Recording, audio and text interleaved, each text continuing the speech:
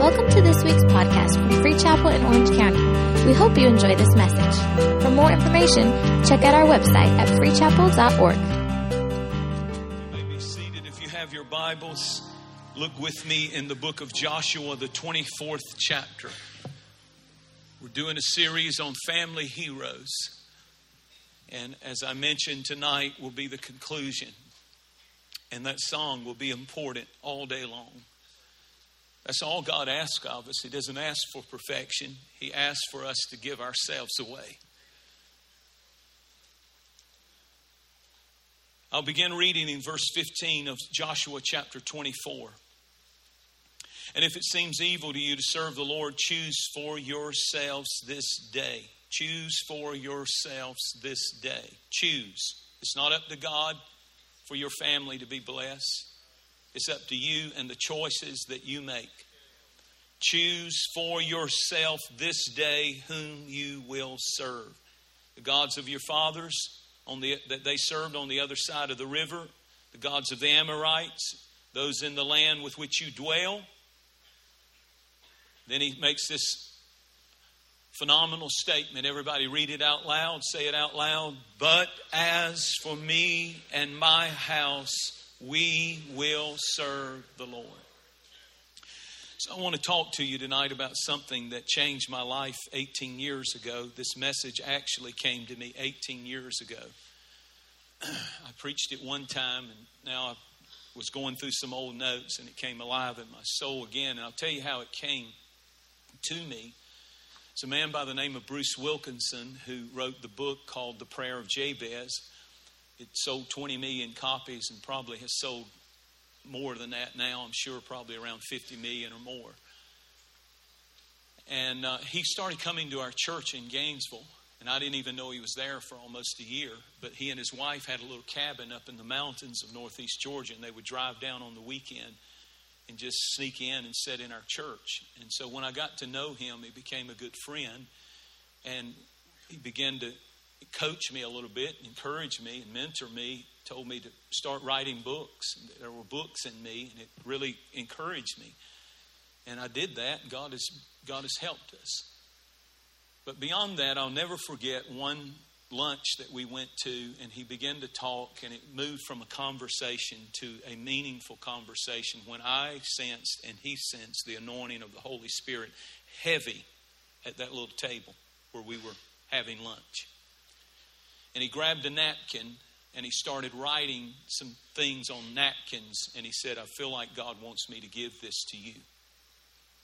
And he began to describe the three things that I'm going to talk about. I'm just going to share with you some of the things he taught me, and I've added some things to it. There are three chairs behind me on this platform. I set them out as an illustration.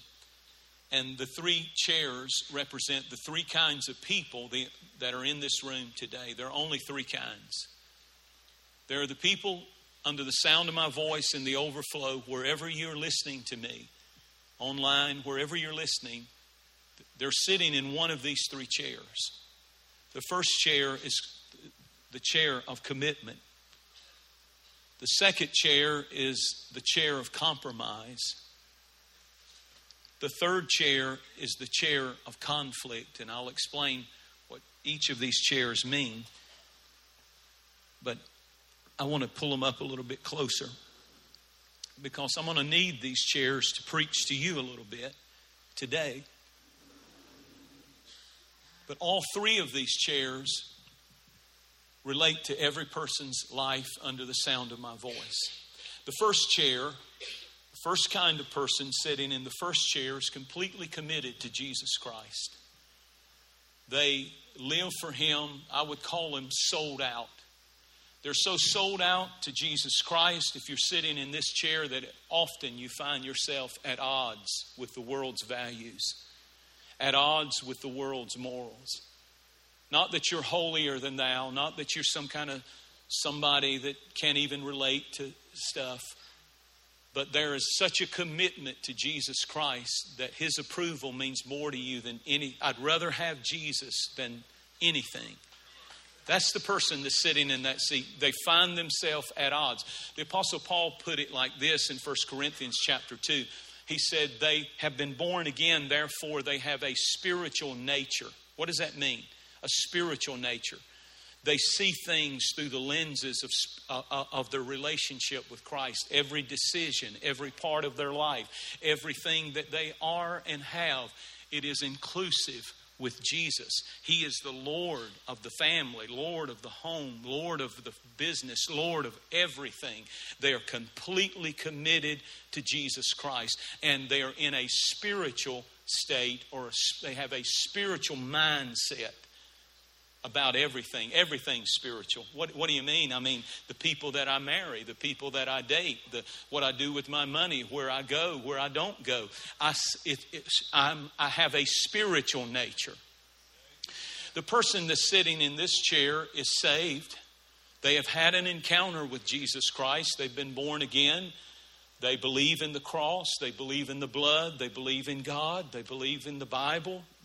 They hear the Bible, but they don't necessarily want to do what it says. But I hear it, and I believe that, boy, people ought to, but I'm not. They have a relationship with the Lord, but it's distant. Very, very distant. And Paul calls them in 2 Corinthians, same chapter, he says they're spiritual Christians, committed Christians, but in 1 Corinthians 2, then he says they have a carnal nature. They're saved. Carnal means fleshly. It's all about me. It's all about what I want to do, I do. God is second in my life. God is not first in my life. He's there for fire insurance in case I don't go to hell. I want him there. But I'm pretty much going to do what I want to do with my life when I want to do it. And I'm not that committed. They're sitting in the seat of compromise. And then the third seat person, so you've got a spiritual nature, you've got a carnal nature, you've got completely committed and sold out, and you've got someone who's compromising. They attend church some. If they feel like it, if they don't, they read the Bible some. When they have some real problems, they pray some. When it's almost life is unbearable and they don't have any other options. But then there's the third person, and it's the chair of conflict. This is the person who is unsaved. They have no relationship with God. They do not believe in Jesus Christ. They're unchurched, and they're uninterested in God. If you were to ask them, what is your worldview? It would be one that is humanistic.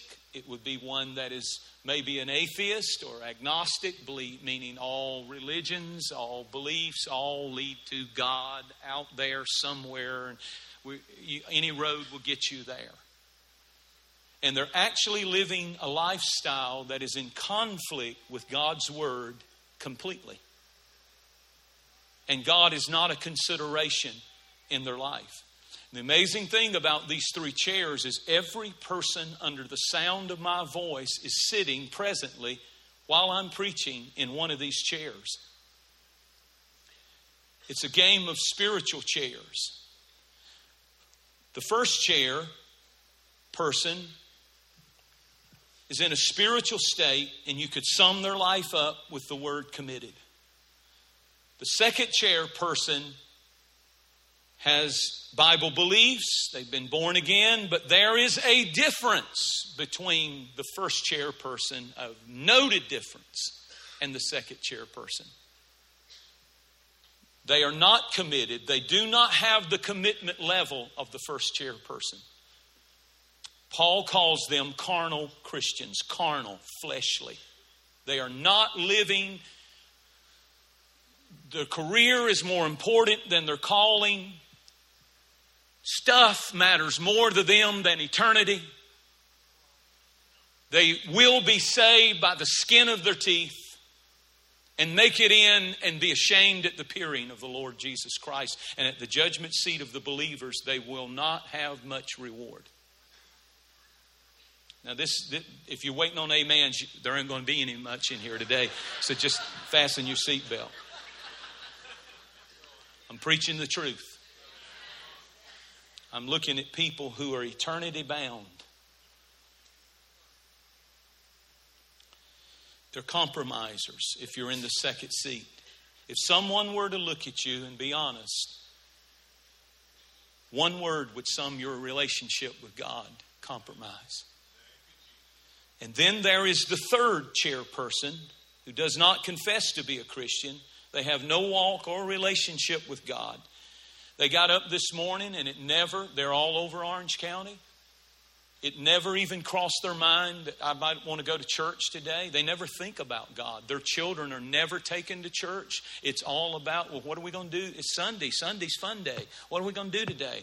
Church is not anything on their radar. God is not. Bible, prayer to God, nothing. They are in complete conflict in their lifestyle. They're in a natural state, Paul said in 1 Corinthians chapter 2. They've never been born again. And you could sum their life up with one word: conflict. Now I want you to see it. The person in the first chair is Joshua. Joshua said, "As for me and my house, we will serve the Lord." Then he says in Joshua 14, notice the commitment level. The Bible said that he followed wholly. I think they've got it up. He followed wholly after the Lord his God. I mean, that's full commitment. One of the verses says that he left nothing undone God told him to do. He was so committed that he followed 100% after God. Total commitment, total in love with Jesus, total lordship of his life.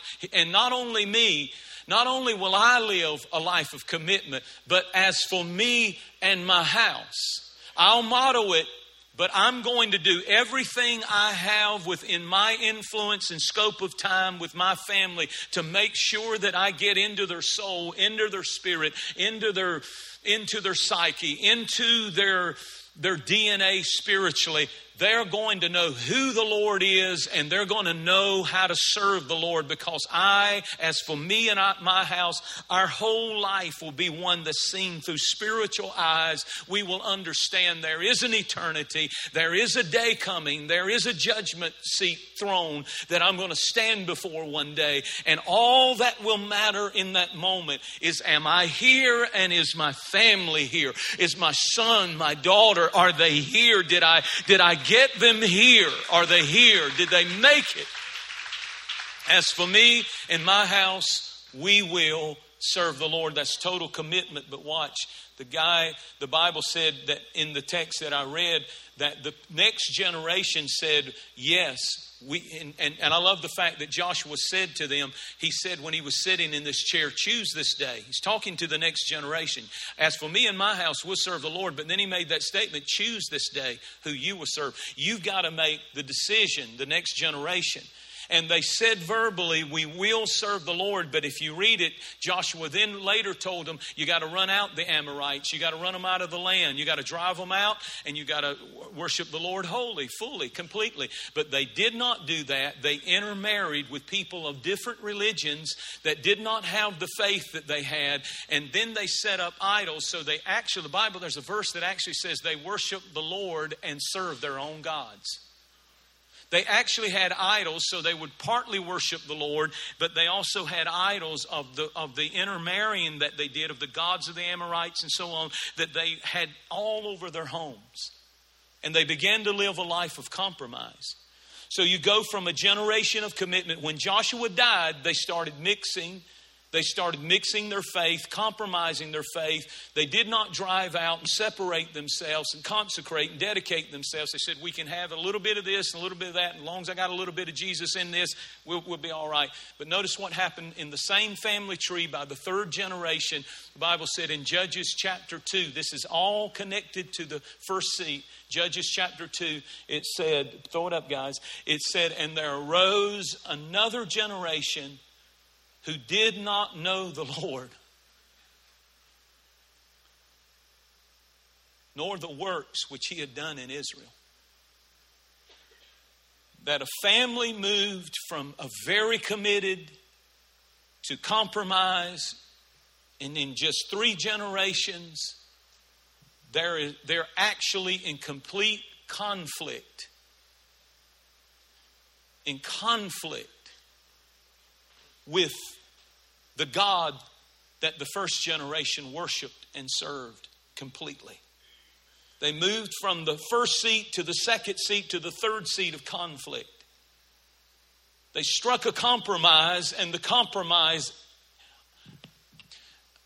had a generational slide into notice there is a generational slide that if I'm sitting in this seat, it's going to make a difference, because the next generation rarely will serve the Lord if you don't serve the Lord. Joshua was committed. The next generation compromised. The next generation did not know the Lord. I want you to see it. The first chairperson would say, I'm close to God. Truth matters to me. They're quick to talk about the Lord. This is how you know if you're here. Do you ever talk about the Lord during the week, not just in church? Does he ever come up? Do you ever think about him? Do you ever think about him all day long? Do you ever talk to him? Do you ever read his word? Does anybody on your job, if you walked away and they talked about you behind your back at the water cooler, would they say, what do you think about, oh Joe, what do you think about him? That, you know, this is when you're sitting in that seat, they say things like, they're real religious. And if you could come back, you would say, no, I'm not. I'm in a real relationship. It's not about religion. I actually know him. I mean, he's my best friend.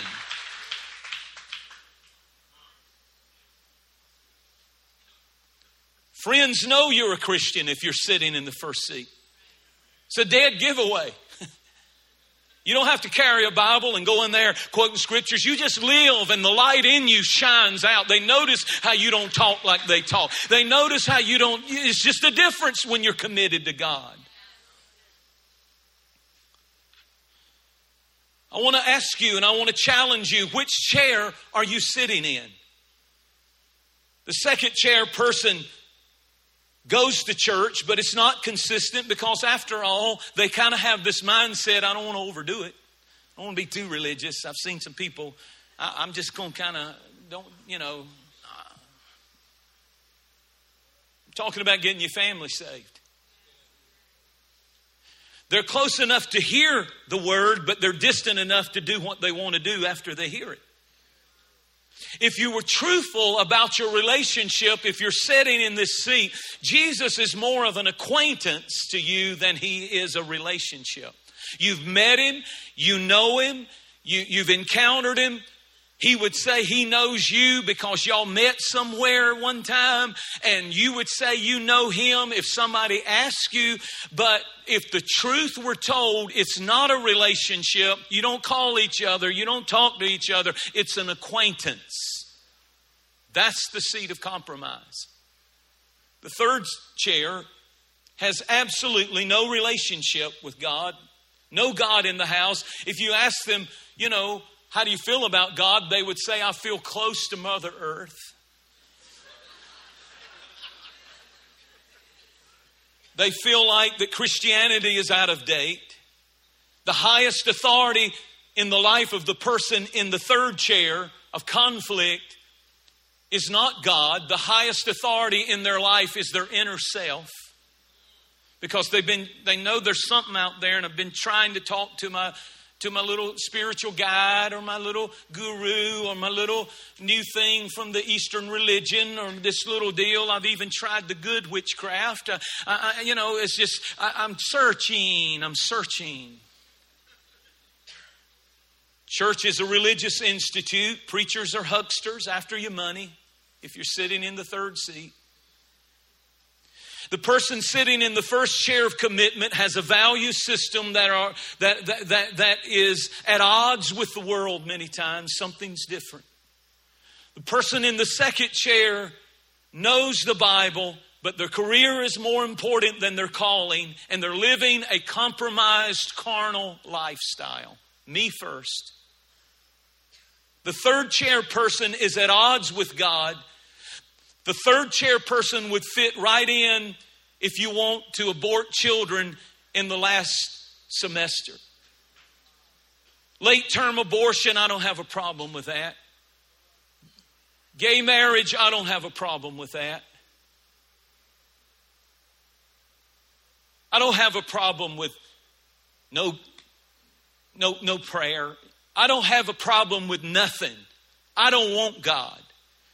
Do you know that much of our nation now finds themselves, there is another generation arising in America that's sitting in the seat of conflict, not with the preacher, but with the Word of God. And I'm afraid if we're not careful, we got entire churches that once were entire denominations that were once committed and sold out to God, and then they begin to compromise until now we actually are ordaining things in the church that should never be in the church according to this book.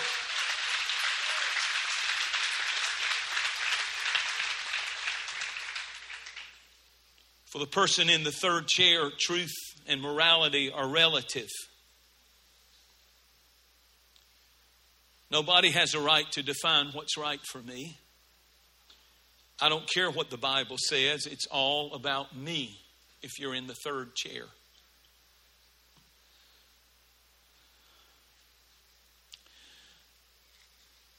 In conflict,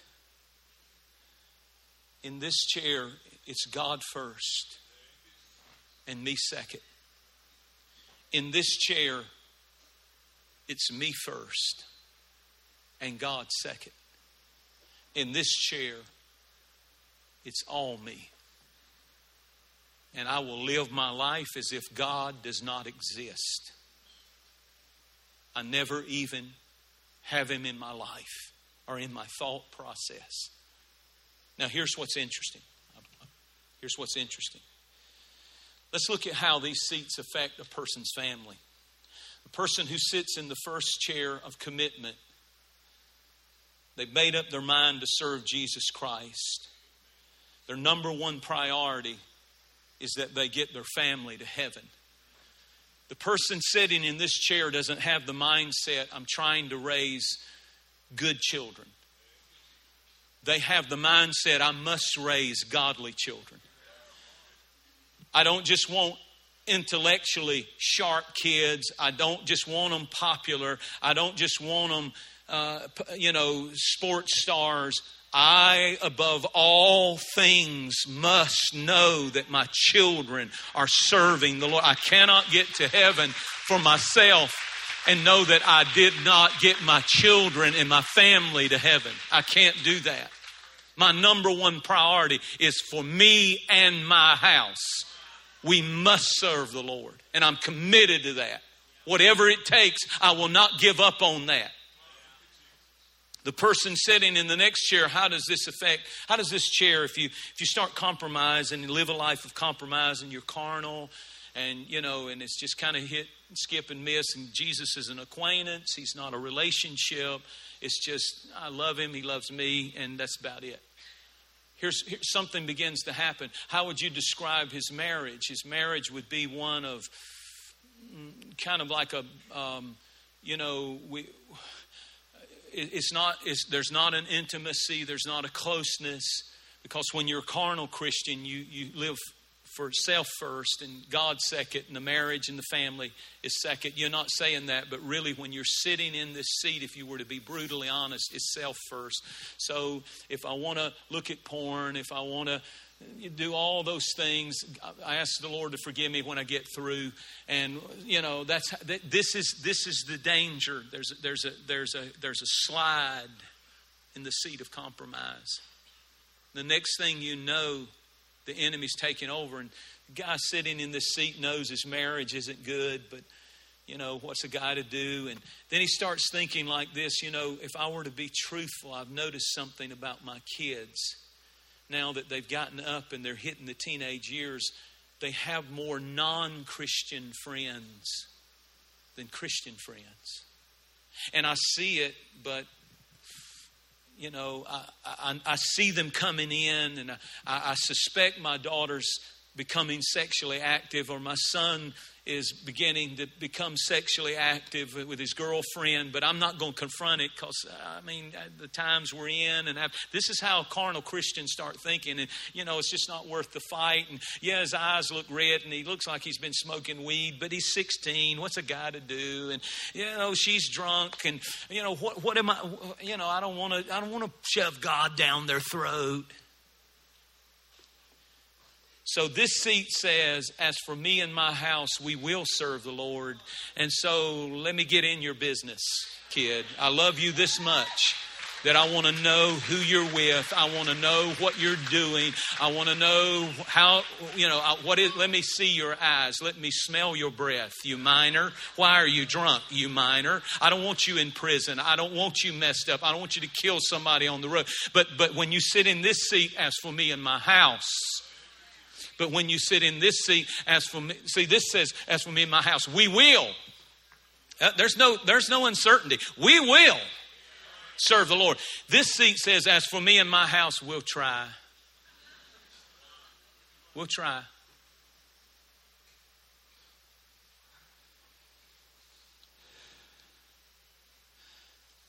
I want to ask you and give you the most startling part of the message. Here it is.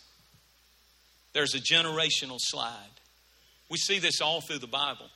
Joshua, the next generation, and then there arose a generation that didn't even know God.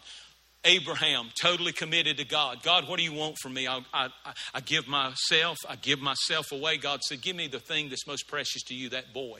Put him on the altar. God, here I am. I'm on Mount Moriah. I'm putting him on the, I give it all to you. I give it all to you. I give it all. I'm committed to you. God said, I make a covenant with you for your family. Next generation comes along. His name is Isaac. And the Bible said the Philistines threw dirt in the waters of the wells that Abraham had dug. And he allowed them to throw dirt in. There's compromise, mixing the water, getting the water dirty. By the third generation, there's a guy by the name of Jacob. And Jacob means swindler, liar, and cheat. And that's exactly what he was. He was a conniver. He was a player. He was a liar, a loser, a luster. All three of those things. He was into everything. He was wicked as he could be. But because Abraham had a covenant with God and was committed to God, the Bible said Isaac redug the wells and got the dirt out. And the Bible said that Jacob wrestled with an angel until God changed his name from Jacob to Israel, which means a prince with God. Which tells me that if I, as a parent or a grandparent, will make a covenant with God and say, as for me and my house, we will serve the Lord. I don't have to be perfect.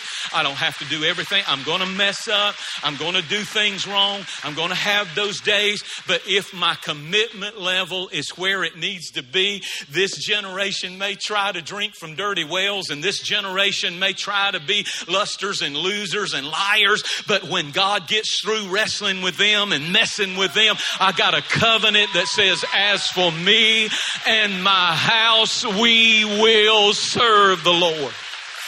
Now, my wife and I, and those of you who've been in this church a while, when we came out here, our kids were little bitty kids. And we walked through the teenage years. We've raised 5 kids, and we are not perfect people. We have so many flaws. We have so many things. You can find them in our lives. But one thing we can truly say, we decided that we were going to sit in this chair, me and Sharice. We got stuff in our own lives that we deal with. But the truth is, we've never left this committed seat. We will serve the Lord in our good days, in our bad days. And we had our kids go stupid, and we had our kids go stupider. But I'm telling you, all of them are in the house. All of them are serving the Lord. All of them honor and love God. It wasn't easy. It wasn't fun. We wept. We cried. We like to die. But God said, you made a covenant. And if you will make a covenant, I'll deal with your children and your children's children. And when you stand around the throne, Courtney will be there, and Connor will be there, and Carissa will be there, and Drake will be there, and Caroline will be there, and Sharice will be there, and Ben will be there, and Tyler will be there, and it's a long list now. Luca will be there, and Leo will be there, and Amelia will be there. Colette will be there. Any other news breaking? Y'all went on a trip. You never know. Little rabbits. Little rabbits. Just checking.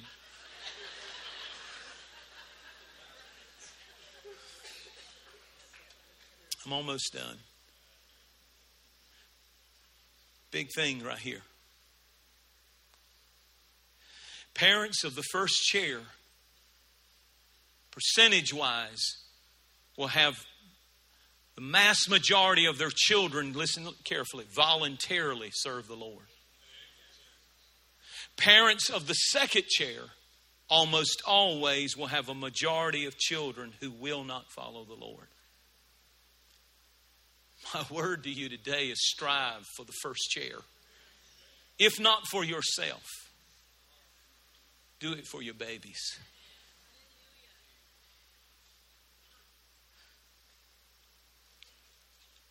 If I compromise, my children will end up in conflict.